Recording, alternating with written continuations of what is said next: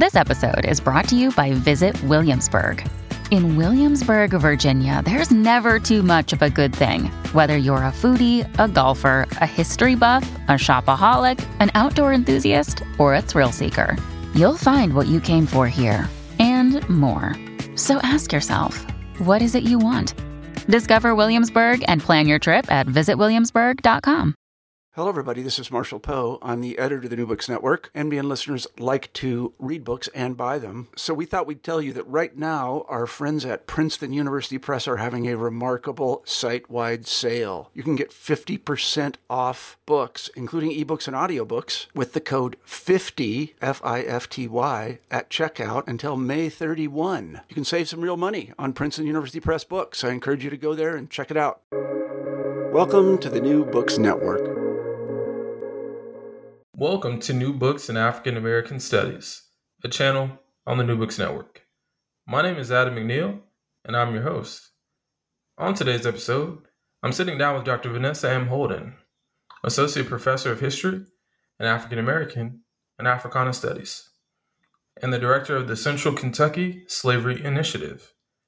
Dr. Holden is on to discuss her much heralded first monograph, Surviving Southampton, African American Women and Resistance in Nat Turner's Community, published in 2021 by our friends at the University of Illinois Press. In our conversation, Dr. Holden and I discussed the important but unheralded roles of Black women and children in the rebellion, why we should shift how we quantify slave rebellion success, what songs would go on a Surviving Southampton playlist, and much, much more. Enjoy the conversation, family. Welcome to New Books in African American Studies, Dr. Holden. How are you doing today? Thanks for having me. I'm doing all right. Hanging in there at the start of the semester. Yes, indeed. Yes, indeed. The beginning of a semester that hopefully will, be a little bit different than that last one that we just had.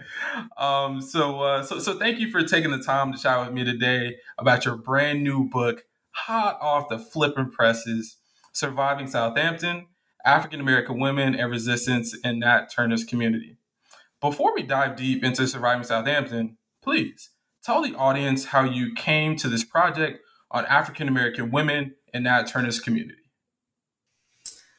So I went to college in Southwest Virginia at Randolph-Macon Women's College in Lynchburg, Virginia. And while I was there, I took my first ever women's history course. And in the course, there was some representation of Black women, but not a whole lot. And I wondered if it was possible to tell the histories of particularly enslaved Black women. Later on in my undergraduate experience, I read the Confessions of Nat Turner, the primary source document that was published by a local lawyer from Southampton County at the time. And part of Turner's narration of his time after the rebellion is that he hid out for really 2 months after the rebellion ended and lived very close to the place where he was enslaved and lived in the county undetected for really a pretty remarkable amount of time. And really, the project for me began with a question, who fed Nat Turner? I mean, he wasn't feeding himself. He couldn't risk stealing food for himself. How did he stay alive for 2 months in a dugout cave in the swamps of Southampton County?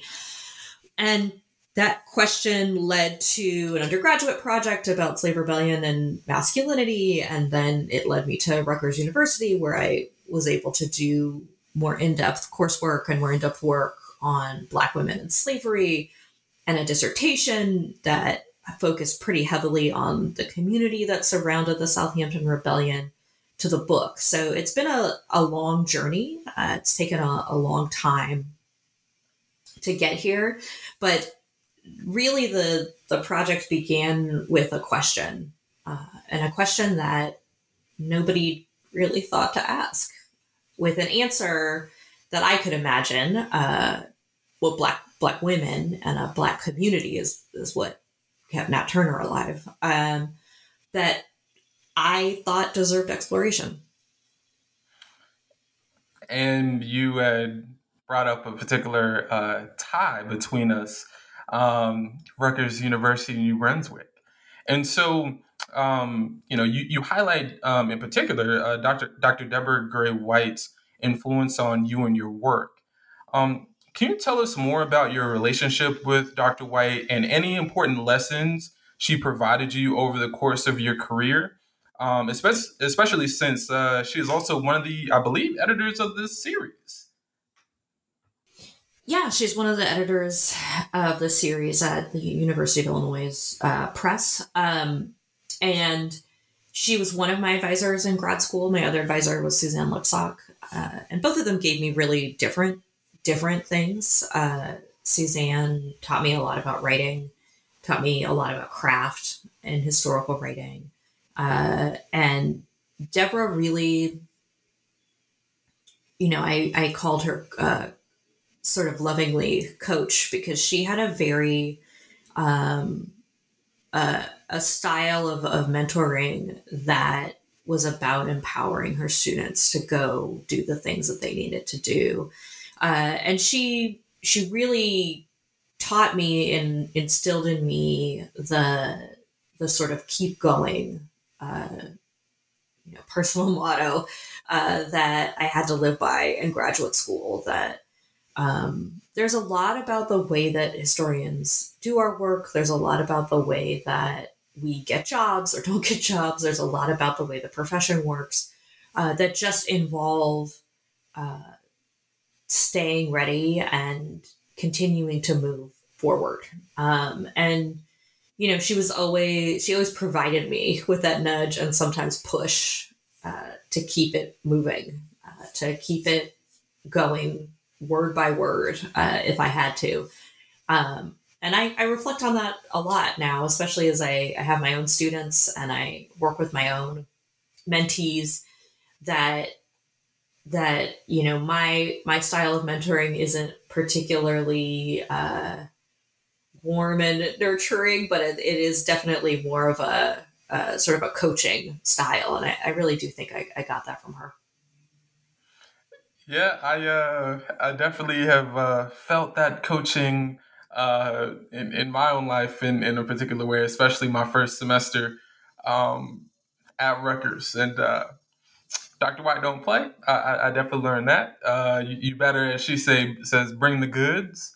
And so I definitely can see how she's definitely shaped you as well. And like I said, especially with also being able to now publish through the series that she has at University of Illinois Press. And so, a question about the book here. One of the most striking, pun intended, moments I encountered reading Surviving Southampton was actually when I read your prologue, when you state that Surviving Southampton endeavors to explain, quote, the space between Crawford's grandmother's hand and Nat Turner's face, end quote. Dr. Holden, that was an interesting moment when I was reading that. I was literally, I think laying in my bed reading, and I was like, what? First of all, great writing. Oh my gosh, that's one. And two, to the question, please describe the moment you came across this WPA narrative, because wow.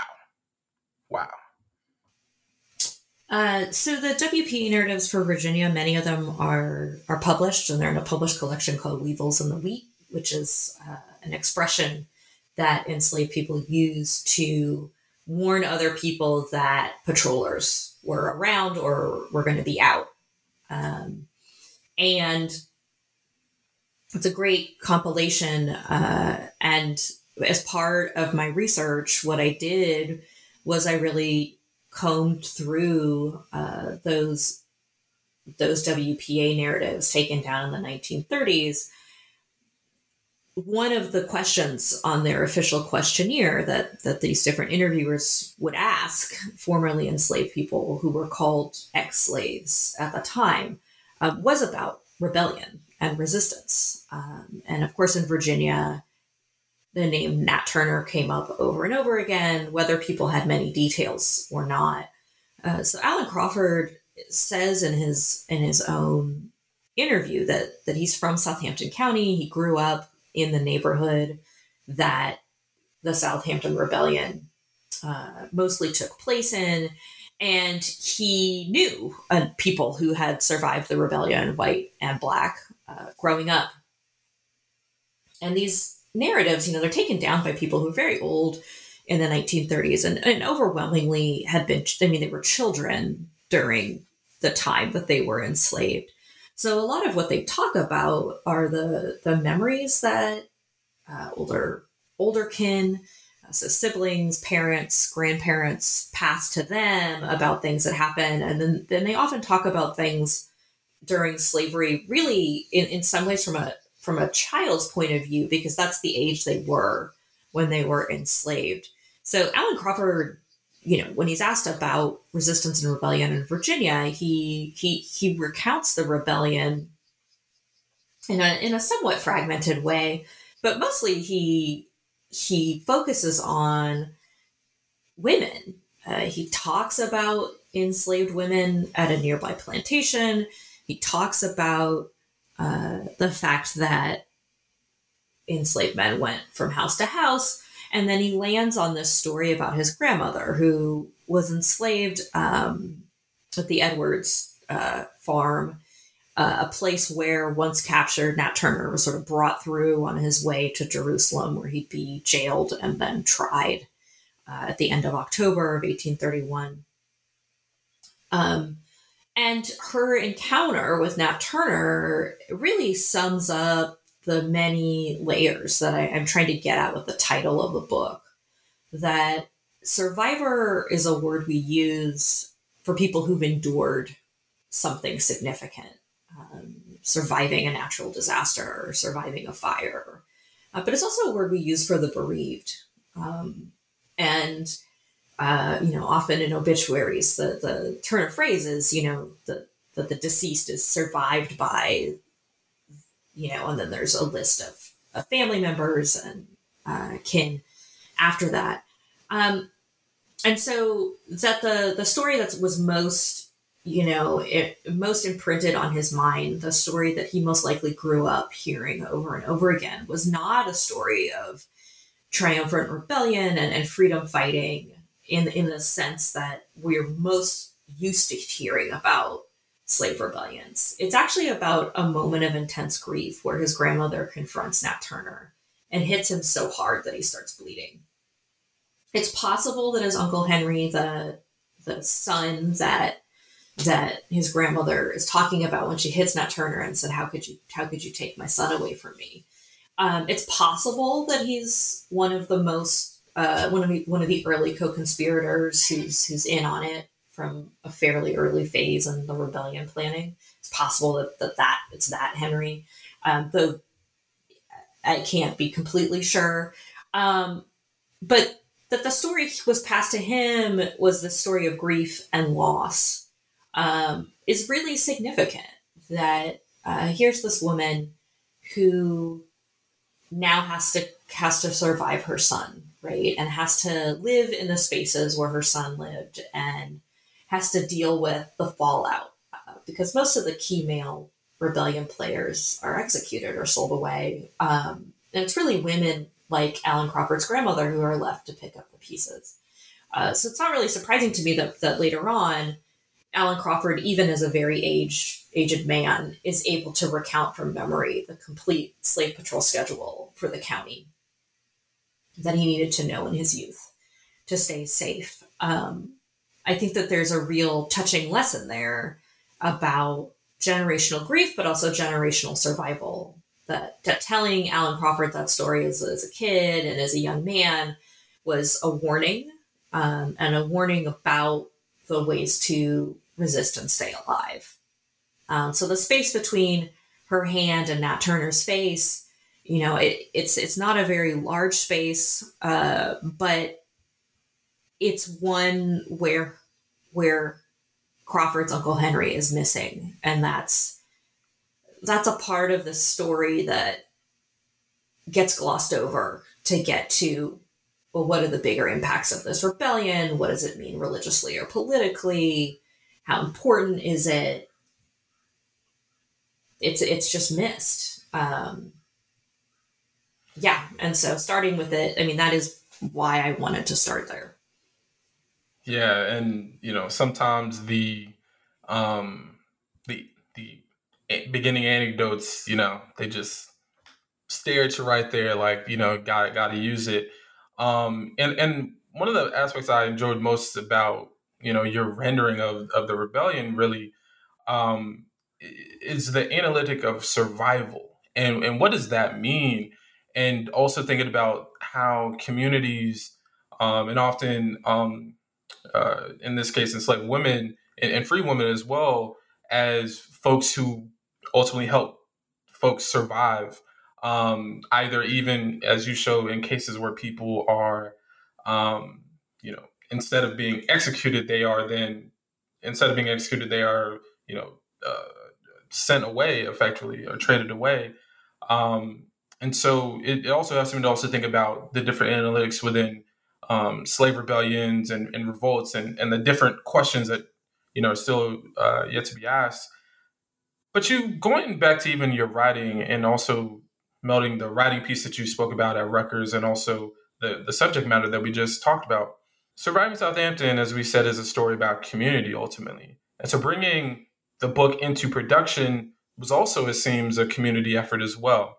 So can you describe any writing and or research communities that helped foster the text along the way as well? So I think, this question has, a layer of layers and layers of answers. That I had friends in grad school who do not at all study what I study, who were supportive. I had really good, solid mentoring from Dr. White, but also from a number of other faculty in the department, some of whom were not at all Americanist, did not look at slavery in any way, shape, or form. And then sort of peer mentors as I left graduate school and moved into the profession. I have a number of folks who are at roughly the same career stage I am that we check in. We talk about our work, but we also talk about life, keep each other accountable, work on projects together.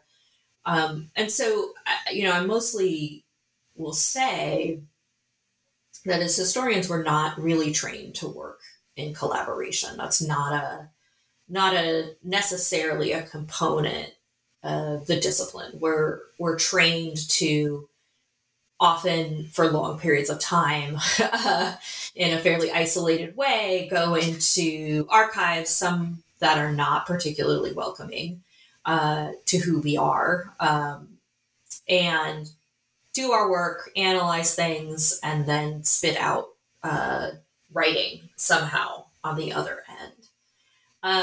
And I will say that some of the sort of community practices that have really sustained me and made it possible for me to do the work that I do are finding ways to work in collaboration.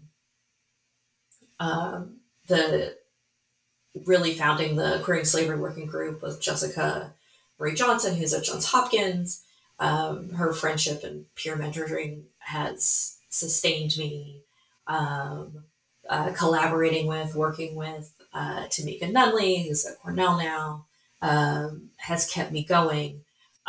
So finding ways to work in collaboration, work on projects with colleagues, with folks who are also doing things in the field, has helped me do the individual work that I need to do. It is life sustaining because the training we get is to sort of purposefully isolate ourselves. Working with Dr. Johnson and Ana Lucia Araujo and Alex Hill on the Queering Slavery, but not the Queering Slavery, sorry, the Slavery Archive Book Club during this pandemic. I mean, Jessica and Ana founded it and then invited Alex and I along for the ride, and it's kept it's kept me in touch with a broader community of slavery scholars that it's really vital in this time of isolation. So it's not possible for all of our work to be collaborative, but to find points of collaboration and find community, even if you're not in close physical proximity, has been one of the ways that I, put one foot in front of the other, one word after another, and keep it moving. And community helps so much, especially when challenges arise along the way, which we know that we all have them. And so in terms of the text and in all matters of the production, what were any major challenges you faced during the research and or writing process while completing Surviving Southampton as well? Working on this project has taken a number of years of my life, and in all that time, life also happened. And that's the thing, we're trained to be isolated, but the truth is we're still connected to family and community and kin and all the normal and sometimes extraordinary life stuff is happening while we're trying to do this work. So creating ways to create boundaries around my work, because our work really is expand to fit, to give my brain the space to really be able to focus when I'm focused and let it go when I'm not not trying to focus. That took a long time to learn. Grad school certainly didn't encourage it, and starting in the profession does not encourage it. It's something that has taken me a while to cultivate work-life boundaries, but it's been worth the process. I'll also say this, that doing the work of uncovering the lives of enslaved people requires, particularly for Black scholars, it requires us to enter into spaces that may literally have been built by Black people. So in a literal sense, the bricks were laid on top of each other by Black people at some point, but we're not built with us in mind. For us, and actually often are spaces that we were barred from until fairly recent history. So I have encountered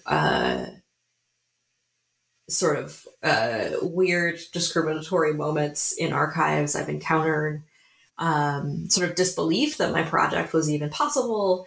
So in both subtle and overt ways, plenty of people told me that this book could not exist, could not happen. It's helpful to have an advisor, right, who wrote a synthetic work about enslaved women before any of the monographs were written. Literally. So leaning away from probability and into possibility was another thing that I was trained to do, and you kind of have to do if you're going to look at enslaved Black women. And then, I will also say that there's some challenges presented in really the affect of these sources. Early on in my research, I spent time at the Library of Virginia, and I was looking through boxes and boxes and special collections that were just labeled, free Negro and slave records. And there was a little description of what was inside of them, but I wasn't expecting to find an entire box of Black children's indenture papers. And I photographed all of them and took down their metadata. But it was this, cache of sources that I just did not have the emotional capacity to deal with at the dissertation stage. I wrote about children later, and children are a part of the book project. But there have been moments in the archive, when I got to the indenture papers for a 6-month-old, where I had to take my photos and set it down and come back to it. And I don't think we talk very much about these difficulties in working on enslaved people. and for good reason. It's not always particularly safe to, and also, none of what we're doing in the archive is more difficult than what the people who lived through it had to face. Right. So there's a certain amount of wanting to honor these people's lives that we're studying.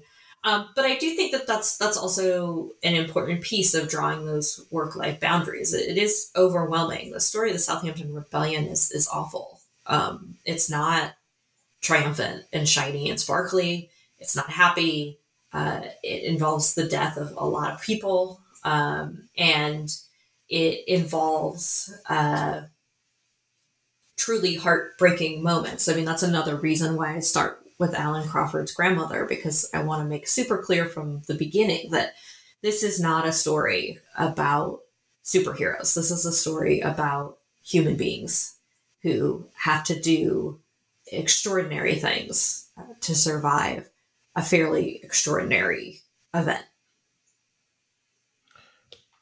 And that brings us to really my next question in terms of, you discuss a lot about the challenges and also really the effective ways that we, as scholars anyway, deal with having to literally sit with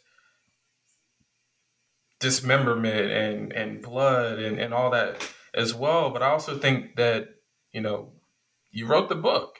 And I think it's important that people hear your actual voice reading from the book. And so is there a particular passage that you want to read that in a way, I guess, embodies some of the central themes and messages that you're trying to send to your reader about the rebellion?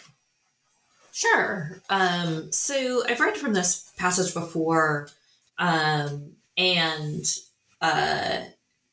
it's really it's the beginning of my second chapter, chapter 2, Enslaved Women and Strategies of Evasion and Resistance. And it kind of gets at the intimacy of this particular rebellion, just how closely people live together. I think a lot of times when people think about slavery, they have an image of antebellum slavery in the deep South at a sprawling plantation where there's a large stately home and then a neat row of individual cabins. There's this big separation in where enslaved people and enslavers live. But on the farms in the neighborhood that I look at, maybe a handful of people were wealthy enough to have a setup like that.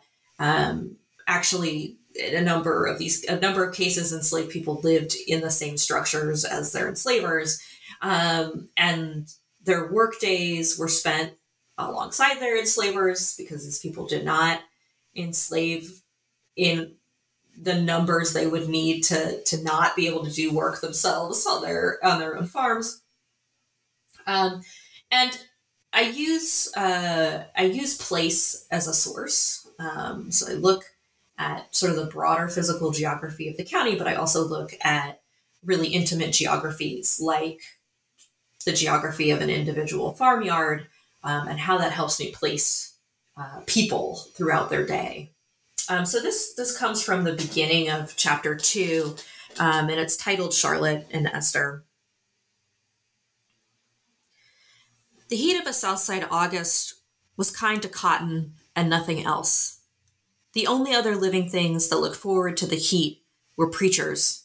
It was sitting in season for the white folk who could travel to revivals. They would wait on the Lord and wait for the King Cotton, to burst open, make his presence known, and demand more tribute in sweat and scars. The white fluffy wealth was all over the county. Some big men had vast fields, while many others had patches here and there. In the heat and the foggy haze of swampy humidity, the cotton no longer needed chopping. It just needed sun and water and time.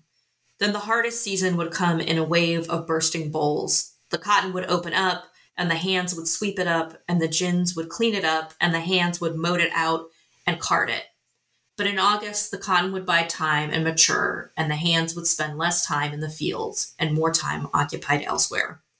For women like Charlotte, there was never an end to work, no matter what season it was. The cotton was just one thing growing. In the summer of 1831, for example, her new enslaver, Lavinia Frances, was close to welcoming her first child. Lavinia was only 18 at the time. Her young husband, Nathaniel Frances, brought his wife to his childhood home place from Northampton County, North Carolina, just over the border from Southampton County, Virginia. Lavinia took over as manager of the farm's domestic labor and laborers from Nathaniel's mother, who still lived on the place. With the new woman of the house came another new woman, Esther. An enslaved woman came along from North Carolina as a wedding gift, like a trunk or trousseau. The heat could not have been easy on Lavinia and her condition.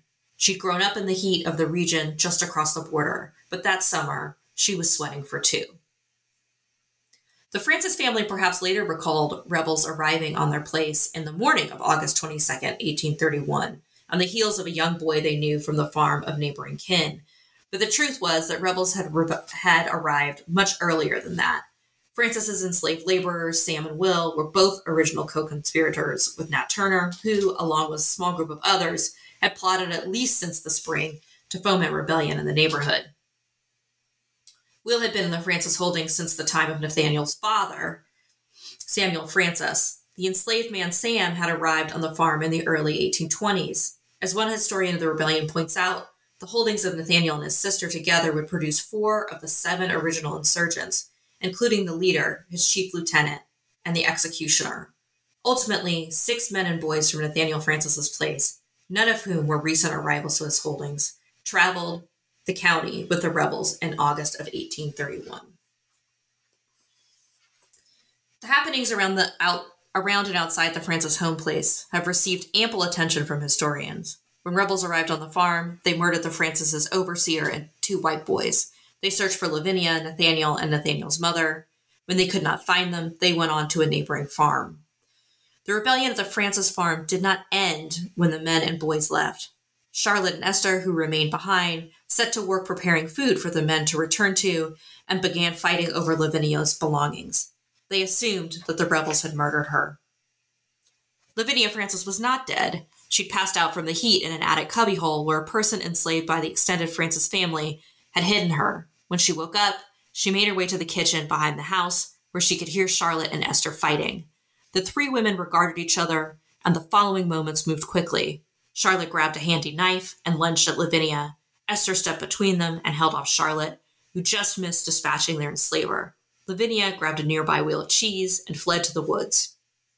In the space of a few hours, Lavinia Frances had escaped death twice, once at the hands of enslaved men, and once at the other end of an enslaved woman's kitchen knife.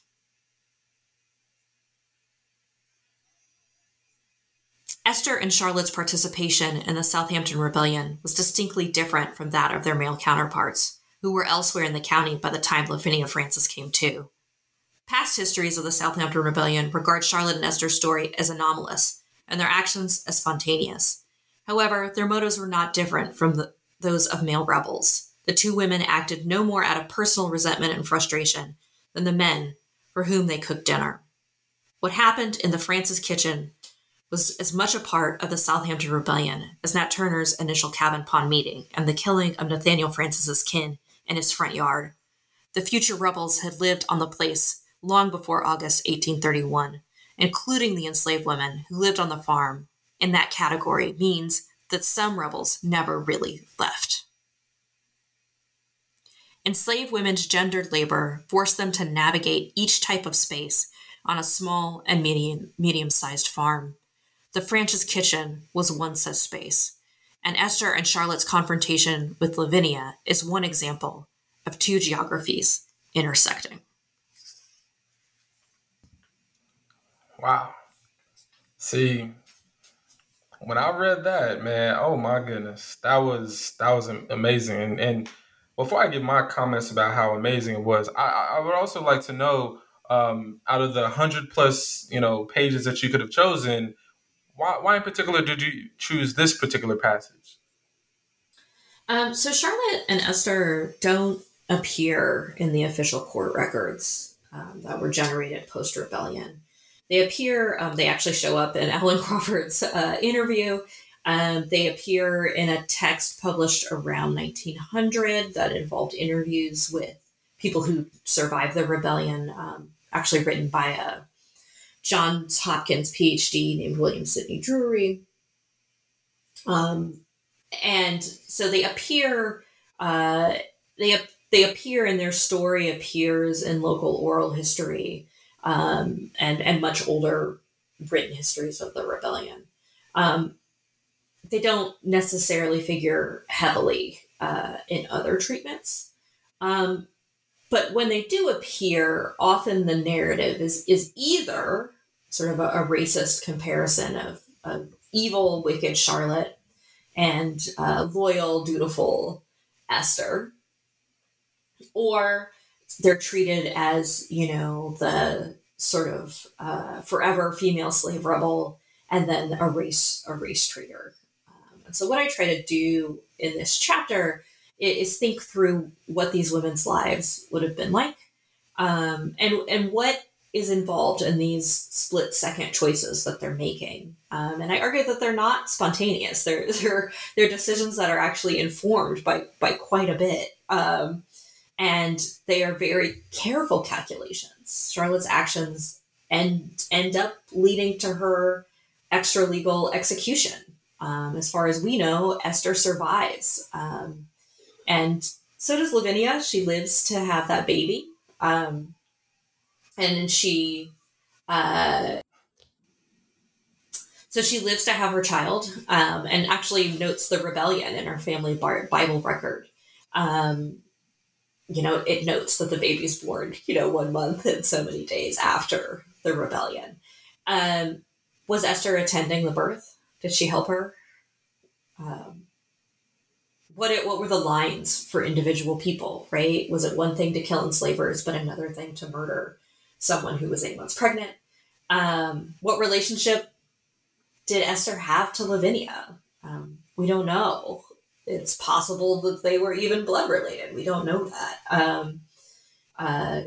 So when we're talking about folks living closely together, or the ways that enslavers talked about enslaved people as being like family, I mean, sometimes they really did mean that these were members of their family.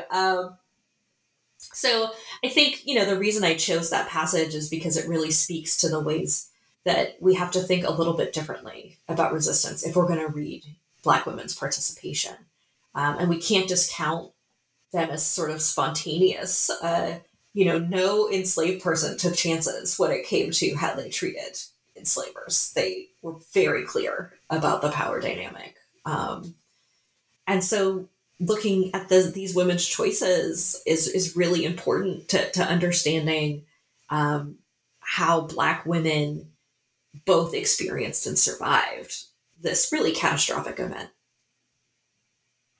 And yes, exactly. And so to me, that was, that passage for me helps better understand how to approach, like we were talking about before offline about some of the work that I'm doing about how do I approach the fullness and the community aspect and people that may seem to be on the edge of rebellion, but in actuality, oftentimes that they were very central to how some people survived and were able to live past this, and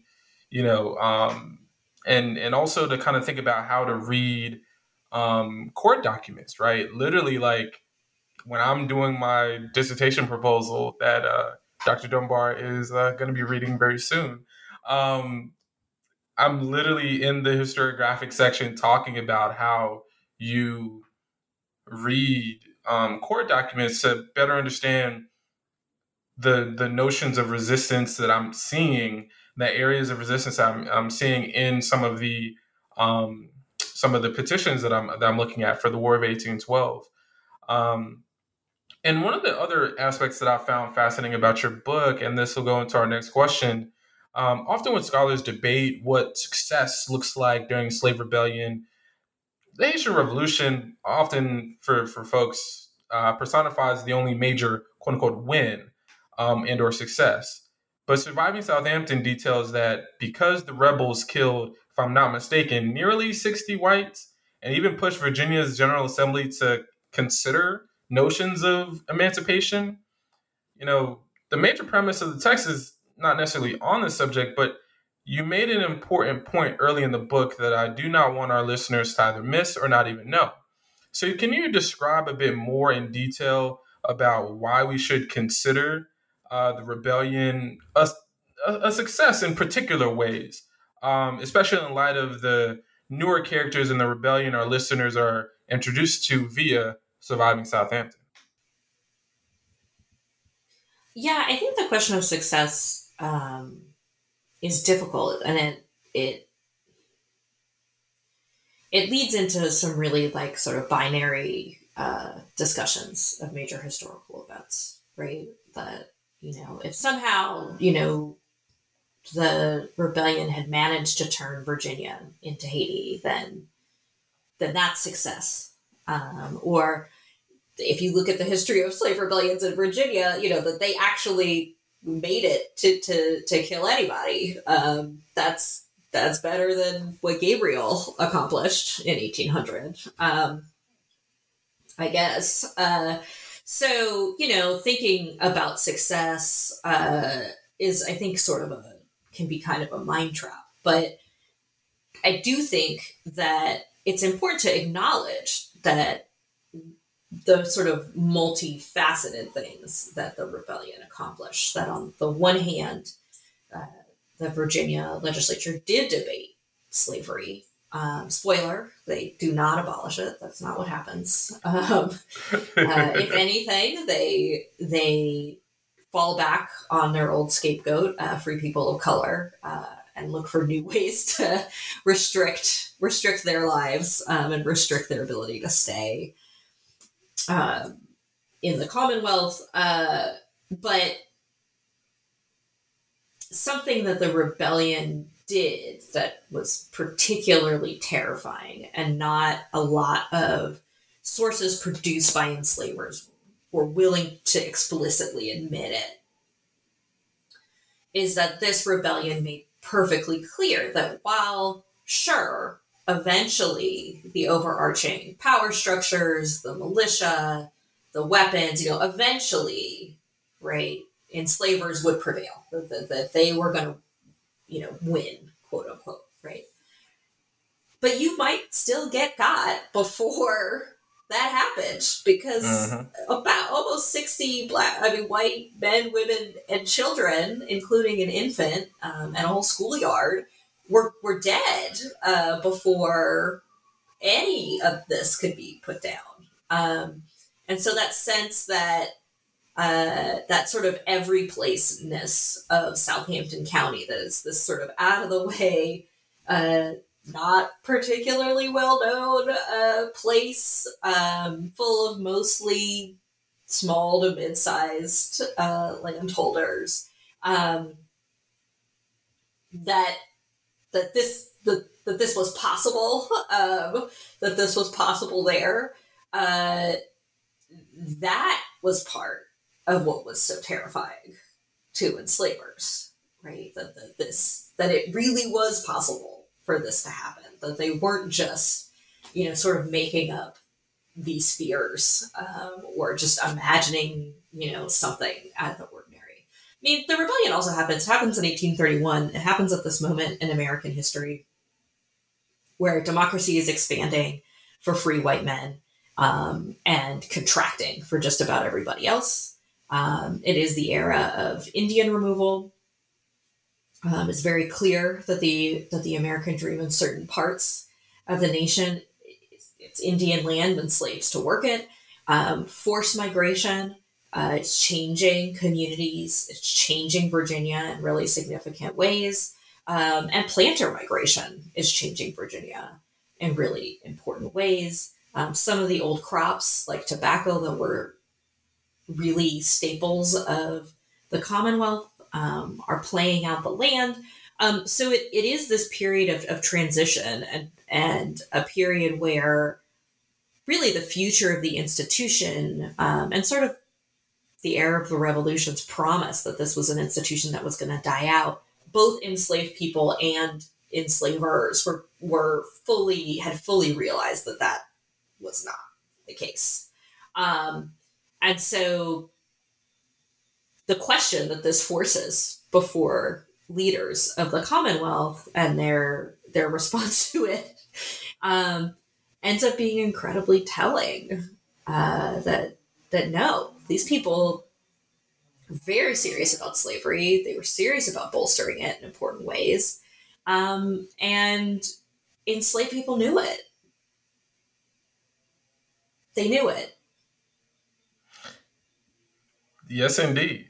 Yes, indeed. And just thinking about, the rupture that, and I go back to Harriet Jacobs' narrative where she discusses what's going on in I guess I would believe Edenton, North Carolina, so not too far away.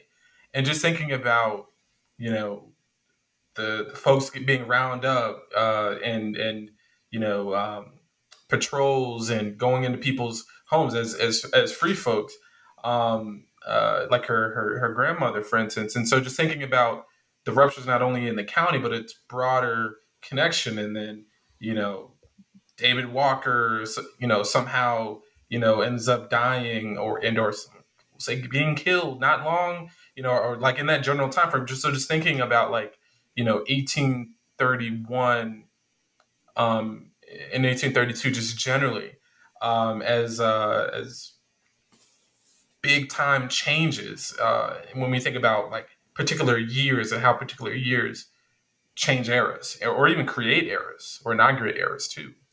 I mean, it's the age of Andrew Jackson, right? I mean, it's an age where, it's not just that manifest destiny is the philosophy of the planet. It is that,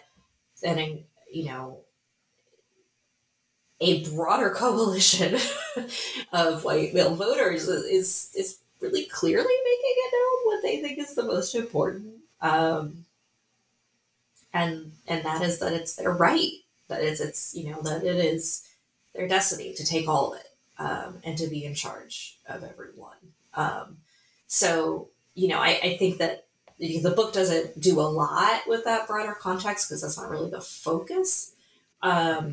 And I would say, so Patrick Breen's book about the rebellion, The World We Deluge in Blood, does a really good job of reading the court documents to think through the ways that white officials are really trying to suppress the truth about this rebellion. They are trying to write into existence that it is small in scale, that it only involves a small number of people, and that it's really the ringleader who's the biggest problem. There's a concerted effort to not dive into just how many people in the community of enslaved people were involved. And so, I think that's also really important to know that some of the most prominent documents that we have to learn about this event were written by people who have a vested interest in suppressing how widespread it was.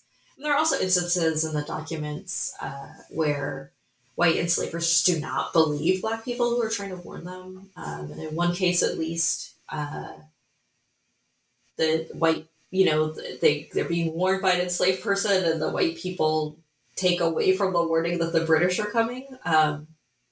As kind of reminder of the War of 1812, or maybe the Revolutionary Era, or maybe they've heard about Jamaica at that point. And so the enslaved person is kind of like, okay, fine, whatever, but you have to keep it moving. Like this, so that this sort of, willful rejection, like I can't quite look head on at the fact that it's enslaved people who are doing this, people I grew up with, people I know, that sort of willful rejection, but that's what's really going on. I think that's also really important to the story. And it's actually also a great segue into the next question about public history too, because hearing you speak about the book and the different talks that you've given over the past couple months, you've spoken about your involvement in and or connection to folks in Southampton on the ground. And so I have a question that now that, Surviving Southampton is out into the world, which gotta say congratulations belatedly on that. This book is incredible. But will you continue being involved in the affairs of the county's public history, and really the contestations that are still, I believe, still going on surrounding the rebellion? So I'm not directly involved in any explicitly county affairs. Those are all local, and I think local people, particularly people who have to continue living in Southampton County, that's their job, that's their area of expertise. I am working with some historians from Christopher Newport, which is a university in the Tidewater of Virginia. They have an excellent public history program. And we've worked on a couple of different projects to bring sort of public history interpretation to the county. And I've worked on the copy for a walking tour downtown. I'll probably be there again in the spring to do some filming with one of Nat Turner's descendants in the community in a documentary sense. But I honestly, I think, it's important to highlight here that there is local public history that's happening from people in Southampton. Their local agricultural museum has picked up and moved the Vaughan House, the site of the last murders of the rebellion, picked it up and moved it from its original location, and have been spending a number of years restoring the home piece by piece. And so that is a local effort that I think is really significant. The land that Turner was once enslaved on has been owned by his descendants for a few generations now. And they put up their own marker near where Cabin Pond is in the county. So there's also a lot of sort of vernacular curation. And the county itself is still sort of out of the way. And I think that when it comes to deciding how to commemorate, how to preserve, I'm happy to be involved as they get in touch, that I really do think it has to be community led, and the parameters have to be led by people who actually live in Southampton.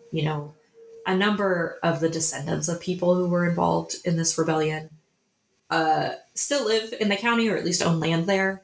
And their kids go to school together, and they live in community that as in all communities, can be fraught, can be actually really pleasant. It just depends. And so ultimately, as folks are interested, I'm happy to be involved. But I also think there's some really excellent locally run and locally administrated projects that are really, really significant and super important. Definitely. And yeah, actually you had mentioned that house.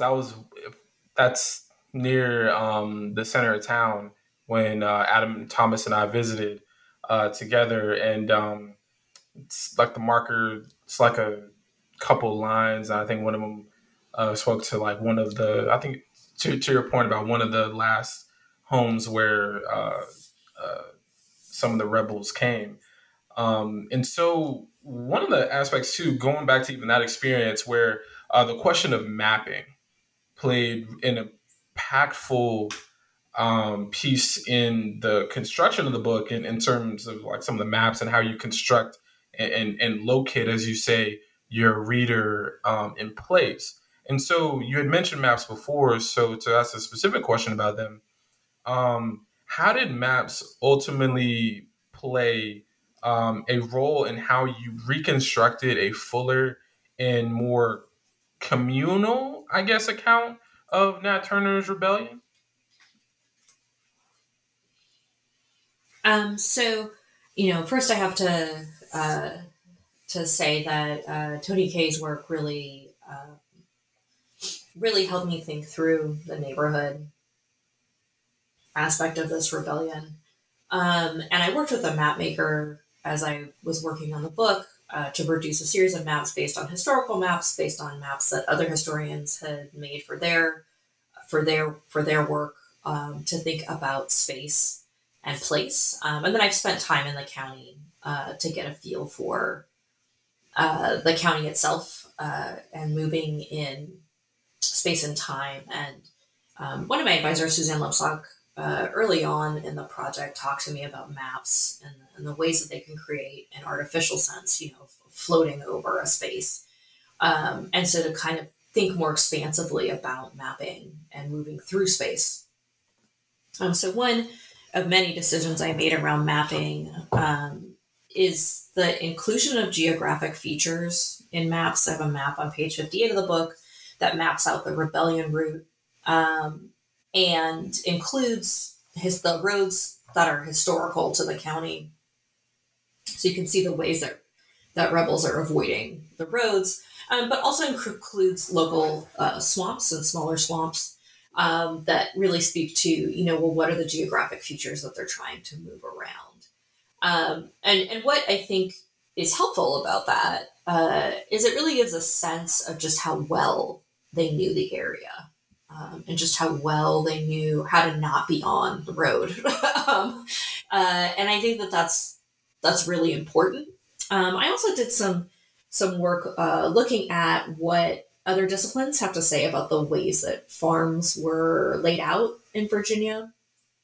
So I could get a sense of farmyards and where kitchens were in relation to houses, how kitchens often function both as a living space for enslaved people and as a workspace, and really tried to think about which spaces in that broader outline of a typical farm are women in throughout the workday versus men, where are children, where are enslavers throughout the workday. So also thinking about kind of human geography and demography, looking at, well, what is this population of enslaved people? There are a number of farms where people own more than 25 enslaved people, but over half of those people are under the age of 10. So that really changes your perspective on what that particular holding really looks like. It turns out a lot of the labor is in supervising and rearing children and teaching them how to do the work you need them to do. So I do think about geography in maps in those really real physical senses. And then I also borrow from other historians and other scholars, geographers, and talking about different sort of layers of geography.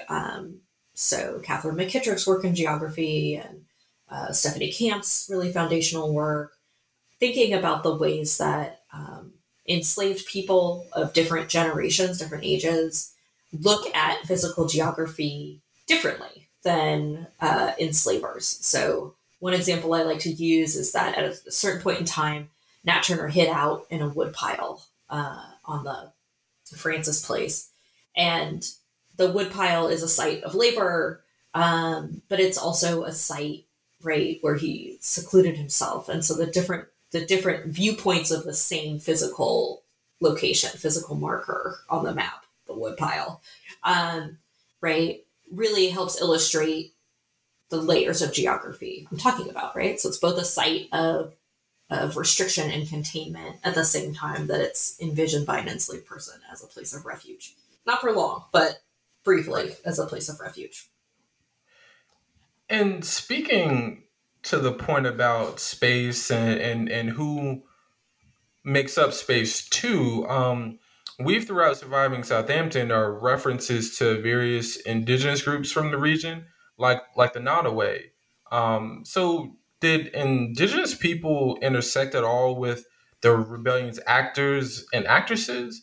And did authorities ever think Nat Turner and his fellow rebels took refuge with indigenous peoples at all?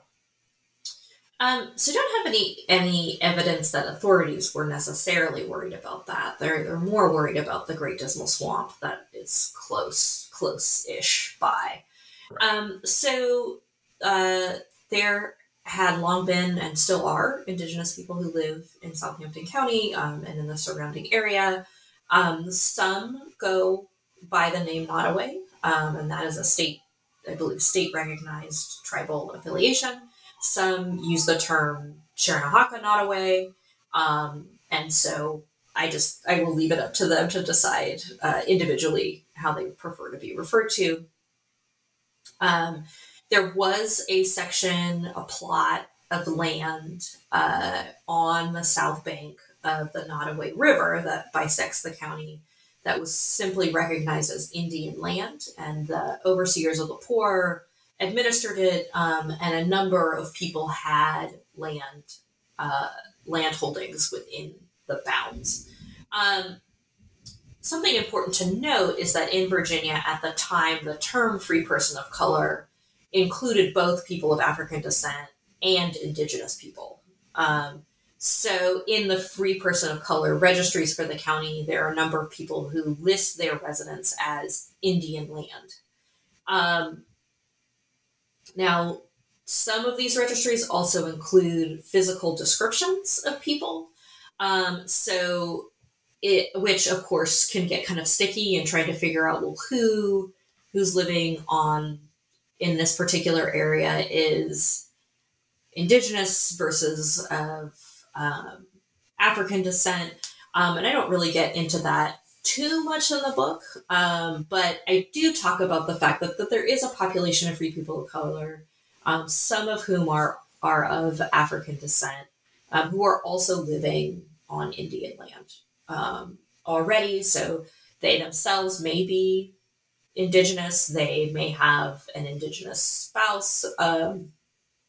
That's not 100% clear from some of the records, but their proximity and connection to the Black community, it's not hard to imagine that there's interaction there, though I don't necessarily have any hard evidence about beyond the people who are listed as free people of color as necessarily participating. But I wanted to make sure that their presence was accounted for. I'm not a specialist in Indigenous history, and so I don't think that it's up to me or this book to tell the full story of the Indigenous people who lived in the county. But I do think it's an important point of acknowledgement, and I do think that especially given their place in the geography of the county, it's important to recognize their presence, even if I don't have a lot of evidence either way about participation. Right, and and driving around Virginia, you'll see, especially on non pretty much I-95 or the main highways, that you'll see reservations and such peppered through. And so just to make folks remember, indigenous people they're still here. All right. They haven't gone anywhere. And so, as we push towards the end of the interview here, I did have a question about, and this, you answered this in a way earlier, but as things are, the toughness of the writing and the teaching of this particular history, if you don't mind, can you tell us what activities and what other things really help refuel your tank and help refresh your spirit, especially when the going gets tough? The journey towards learning to say no, is a constant journey for all of us in academia. Amen. And I think I get better at it the longer I'm in the game. But I also create space for myself and space for other things and other people who bring me joy, and sort of refuse to give every single piece of my time. And I encourage, students that I have to think about what those things are for them too. And for some people, it's physical activity. I like to work out, so I make sure that I get my gym time in. I like music, and so when in non-COVID times I sing with a local choir, and in COVID times I picked up my guitar again. Anything to kind of activate some other area of my brain. Do something that's a healthy way to take a break and relax, and then to make space for time and relationships and friendship. And relaxation and reading things that are not in my own field or my own area of interest, blocking off time to take trips when the pandemic allows, and say no. One of the best things that I ever did was take my work email off of my phone, and then refuse to look at my work email after 5:00 on Friday. I look at it once on Sunday evenings and then come back to it on Monday morning. As far as I know, there only been 1 or 2 true history emergencies that needed immediate history attention that happened on a Saturday or a Sunday. Mm-hmm. There's no such thing as, some sort of history emergency. I'm not that kind of doctor, right? So it's okay to just refuse, to just say no. And I will say the mentors in my life, the people who give me good models of what it is to survive in this profession and in this game, are people who have very clear boundaries around their space and their engagement and their time. And then very clear ideas of their own professional mission, what their work is, versus what their job is, and how much space and time each of those things gets in their life. It's easier said than done. It's more of a process than it is, a hard and fast set of rules. But I find ways to give time and energy to the things that bring me joy. So how, we obviously went, you graduated from the same program I'm in. So where, might have even been before you ever got to Rutgers, but when did you start to build the scaffolding for you to know this time of day I'm doing this time of day I'm doing that? And I know our experiences change as our lives change, right, with relationships and families. But can you help, especially for us younger scholars that are trying to build that gene better, about your own process through how you've gotten to where you are now with building those boundaries? Lord knows I'm asking for largely even from a damn self. So, So some of it is about knowing yourself better, and dealing with whatever coping mechanisms you've learned over the years, sometimes healthy, sometimes unhealthy. I recommend some form of therapy for just about everybody, even if it's just a quick tune-up or a quick, dip in to see, what you might need to work on, but working with a licensed therapist to really get your emotional health in order is honestly the first step towards being able to set boundaries and be okay with them. I also think, the other, big thing that's super important to do is to know when you actually are the most effective at getting work done. I am not effective before about 10 o'clock in the morning, and I know that. And so knowing that, there are other things that I can do before about 10 o'clock. And then, just kind of knowing what are the times of day that work best for you, and treating those times of day as if they're meetings. They're not free time. That is time where you are working. The other thing that sometimes can be helpful getting into the semester is that teaching and teaching schedules offer brackets of time. And initially, when you're doing your initial preps, teaching can kind of take over. But I find myself at the start of each semester forcing myself to not add a bunch of new things, but to find ways, right, to really give what I've budgeted for each class its full attention, and then keep it moving. Like I said, a lot of our training is about working independently. And sometimes for some people, that's great. They thrive on that. For others, it is really hard to be that isolated all the time. Yeah. So for me, I worked out a schedule when I was writing my dissertation, where I did certain kind of like rote research tasks, like processing metadata and labeling earlier in the morning. In the afternoon, I did writing sprints, and then I shut it down at 5:00 and went to the gym. And I got way more done than I would have if I kind of tried to force myself to sit and do the writing things first thing in the morning. So that's the other thing. A lot of our work is about putting one foot in front of the other. It's not really about, right? You often are not going to feel super accomplished by the end of the day. We don't have that kind of work. And it's, living with the marathon of it all that can be really tough. So, those are my suggestions, is building out something that actually works for you. And then it's easy with social media especially, but it's easy in community with other students to get caught up in the kind of never not working, always busy, performatively being stressed out. Say that.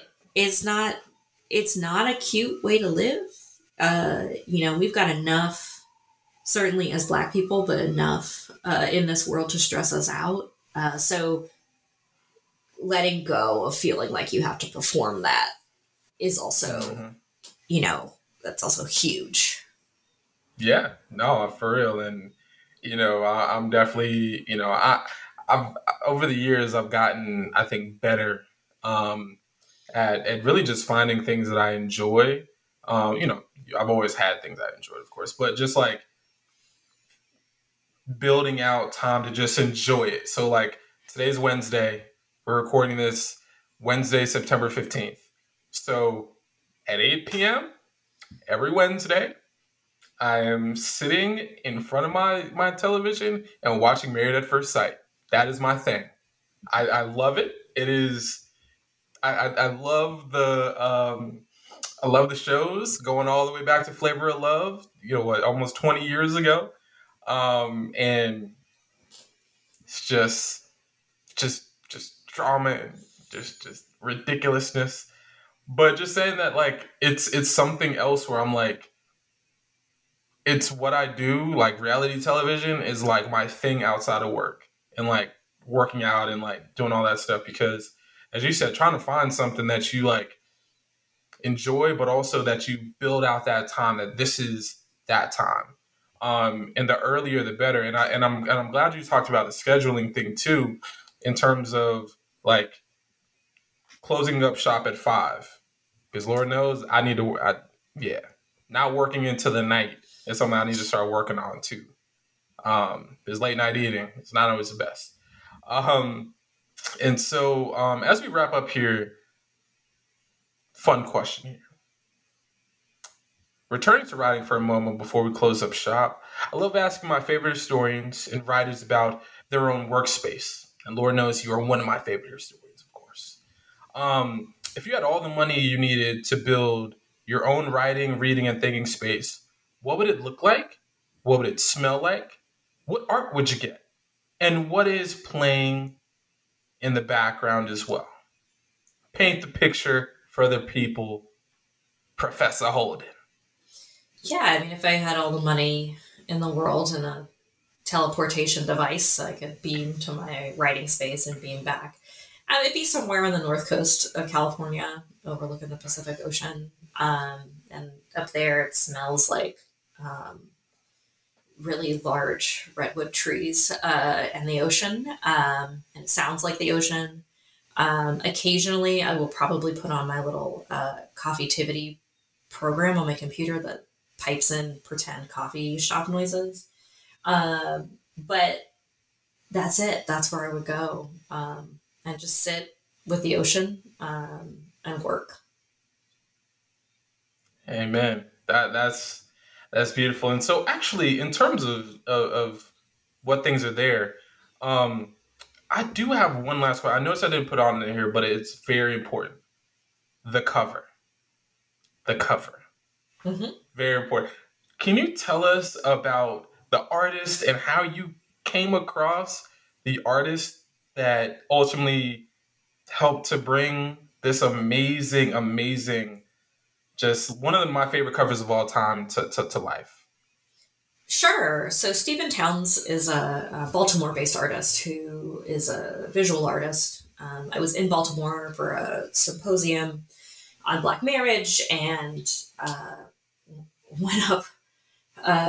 went up to the Baltimore Museum of Art to look at the series of story quilts that Stephen Towns produced. He taught himself to quilt, and he did a whole series of story quilts about the Southampton Rebellion. Really gorgeous. If you go to Stephen Towns' website, stephentowns.com, you can see the quilts there.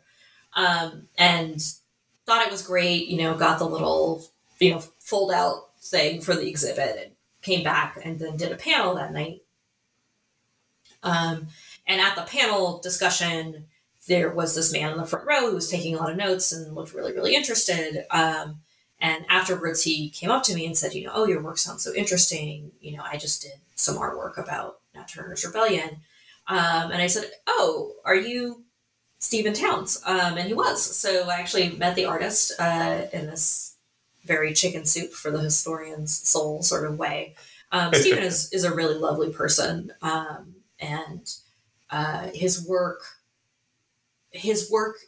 both plays with sort of high Renaissance religious iconography and the motifs and trappings of that particular moment in art history, while also really dealing with the sort of, I feel like the tactile, the tactile when it comes to representing what artists can do that historians don't admit to doing, which is imagining. And so I said to him, your quilts are really gorgeous. I'd love to use one for the cover of my book. And so he gave me his card and said, well, get in touch with me when you get to that point. And so I originally thought I was going to use this quilt, one of the quilts, for the cover. And the press got in touch with Stephen and worked out permissions. And he graciously, for a small honorarium, agreed to allow us to use his work. And their design people got going. And honestly, the cover of the book does not really do the gorgeous richness of the quilt much justice. And so the designers also looked at the rest of his artwork that he has on his website, and found the painting that ended up being used for the cover of the book. The righteous and the wise and their works are in the hands of God. And this comes from a series of paintings he did called the Black Magic series. And in it, he's imagining the relationship between Nat Turner and his wife, Cherry Turner. And Cherry Turner is a historical person who we basically know existed. We sort of have an idea of where she was enslaved, but that's most of what we know about her. Her descendants do have some remembrance of her that are sort of scattered in some early Journal of Negro History articles. But he really does the work of imagining the two of them and their marriage. And the image that ultimately I decided to go with, that he graciously said was okay, actually includes community in the background, but in the foreground, really portrays Cherry like a religious icon. And there are things that this piece of artwork does that I can't really do as a historian because our method doesn't allow for it. But it's such a striking image that really draws the viewer's eye, honestly, to her halo, and to the sort of symbolism of what she's holding in her arms, and a baby, and then also broken chains. That I thought I saw it and I immediately fell in love with it. So that's the story of the cover. I think it's a pretty interesting story, and I think it ultimately was meant to be. For real. And it's just so cool to kind of think about, you're going to this, the panel and presentation in Baltimore. And look what else happens afterwards, that we get to see the amazingness as well. And so I'm just so happy that, this happened, and we definitely want folks to go and support Stephen as well. And so in the final question here, because especially because you talked about music before we head out here, Dr. Holden, because I rarely work too long without music playing in the background, I wondered if you could curate a Surviving Southampton playlist for the people, what 5 to 8 songs would go in said playlist? So when you sent me this question, I took it seriously. So I did curate a playlist, and you all can find it on Spotify at #Surviving Southampton, all one word. But it's a mix of sort of roots music and more contemporary treatments of the rebellion. So I start out with the folk song Sylvie. It's a work song. Sweet Honey in the Rock does a version of it. And it's basically a field song asking for water. And so much of this book is about labor. And so much of this book is about the role that children play in that labor. So that came to mind immediately.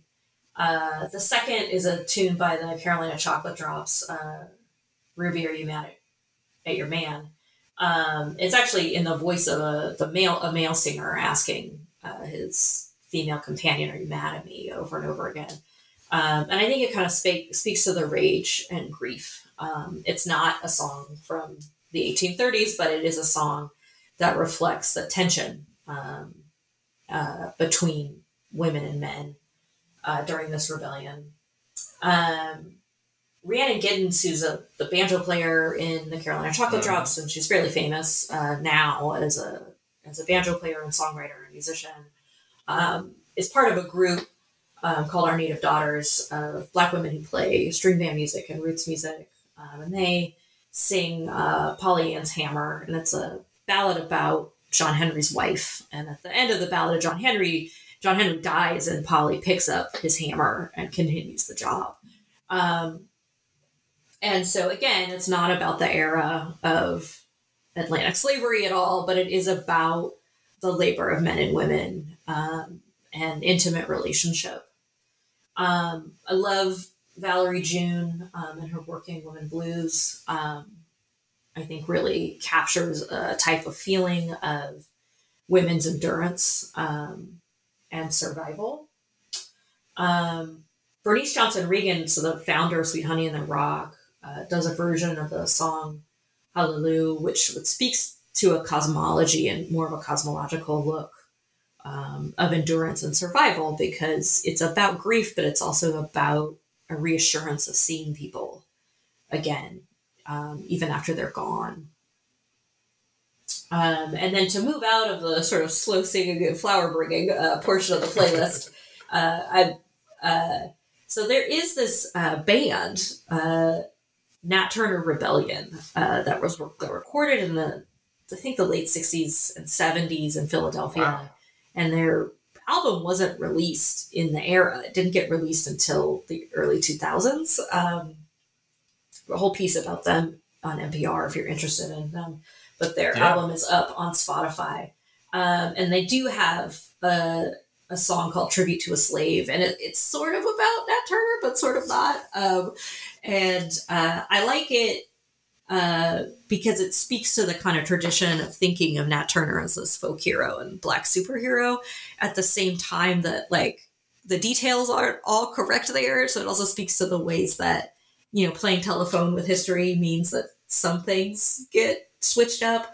But one thing that's happened throughout this project is that I found and encountered Nat Turner in kind of random places. I have a children's comic book about Nat Turner. Nat Turner's there. Nat Turner, there's a Nat Turner for every generation of activists. So I kind of thought that their work, again, this work that was also hidden for decades and then was finally released in, I think, like 2007, also speaks to the kinds of ways that sometimes the people that we're looking for are also hidden over time. Mm-hmm. The artist Black Milk worked with another band, I think in Philadelphia. This band is also called Nat Turner. And one of the tunes on their album, Together, and the album's title is The Rebellion Sessions. They had the first track with Black Milk and Nat Turner, and it's called The Ancient Rebellion. And it's instrumental, but I think it kind of speaks to in that way that sort of fusion can, speaks to the kind of disjointed way that memory works and time works. And then finally, we wrap up the playlist with Jamila Woods' Black Girl Soldier, that kind of speaks to this kind of ancestry of female freedom fighters, and the present in really important ways, and is, its own sort of memorial and way of remembering our female freedom fighter ancestors. So yeah, check out the playlist. I think it's called, it's a hashtag Surviving Southampton. Oh man, see, I love that you're not the first person I've asked this to, but you're the first person who has taken the initiative to actually create a playlist for they join. So once again, hashtag RU Mafia is changing the game, setting the stage. Hey, I love it. If there's one thing you learn from this book, it's that if you stay ready, you don't have to get ready. So, you got to be ready. If the people want playlists, then you got to have it ready to go. Hashtag Stay Ready All Stars. Okay. Okay. And we already know Dr. Vanessa Holden is in the Hall of Fame. That's what the R stands for in RU, actually. It's ready. Oh, yes. You did. I thought you did that. I thought. Look. You did. Look. Yes, I do. So Dr. Holden, I really appreciate you for taking the time. We've been talking for a while to get this together, and I'm glad that we came together at this particular time too. And y'all, please go follow Dr. Vanessa Holden on Twitter. She's doing at this present moment an amazing day by day, pretty much day by day account of the lead up to the eventual spoiler alert capture of Nat Turner. But the great thing is that Dr. Holden's thread is making you literally think that every day he's living past the particular days that the rebellion supposedly occurred, but it just goes to show that he didn't survive as long as he did without other people helping him. And as Dr. Holden's book shows, many of those were enslaved women and free women, or enslaved women in the county. And y'all, please go get this book, University of Illinois Press, and we'll also join, because this is also happening during Asala, a code for from the press as well, so that when you listen to this episode, we can direct you to the University of Illinois Press to be able to get the book with that discount code. Because we love our discount codes out here. We're always trying to get people to buy the books, and they will from this one. So we'll attach that to the show notes. So y'all, I'm your host from New Books in African American Studies, Adam McNeil. And if you like this episode and more, please rate us and review us wherever you get your podcasts. And also, speaking of things to go look out, check out the schedule for hashtag Slavery Archive, which happens on many Wednesdays throughout the academic calendar and the academic year, and also into the summertime as well. So if you want to know some of the best works in slavery scholarship, hashtag Slavery Archive got y'all covered. And they also have a backlog of amazing other interviews from Vincent Brown back in the summer of 2020 all the way to today. Dr. Holden? Yeah, check us out on YouTube. We keep them up on our YouTube page for Slavery Archive. So just search Slavery Archive and our YouTube page comes up. They're great to assign. They're great to get an idea of what books are about. And you can always join us by going to our website, Slavery Archive. And you can register. So, and we'll include the information for this along with the podcast. But to get 50% off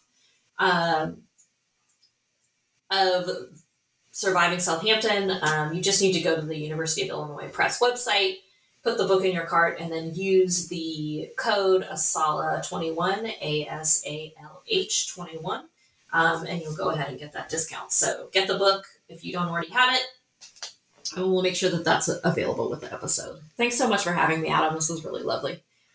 Outstanding. And so, y'all, as I always say at the end of our time here on the New Books in African American Studies, until next time, y'all, over and out.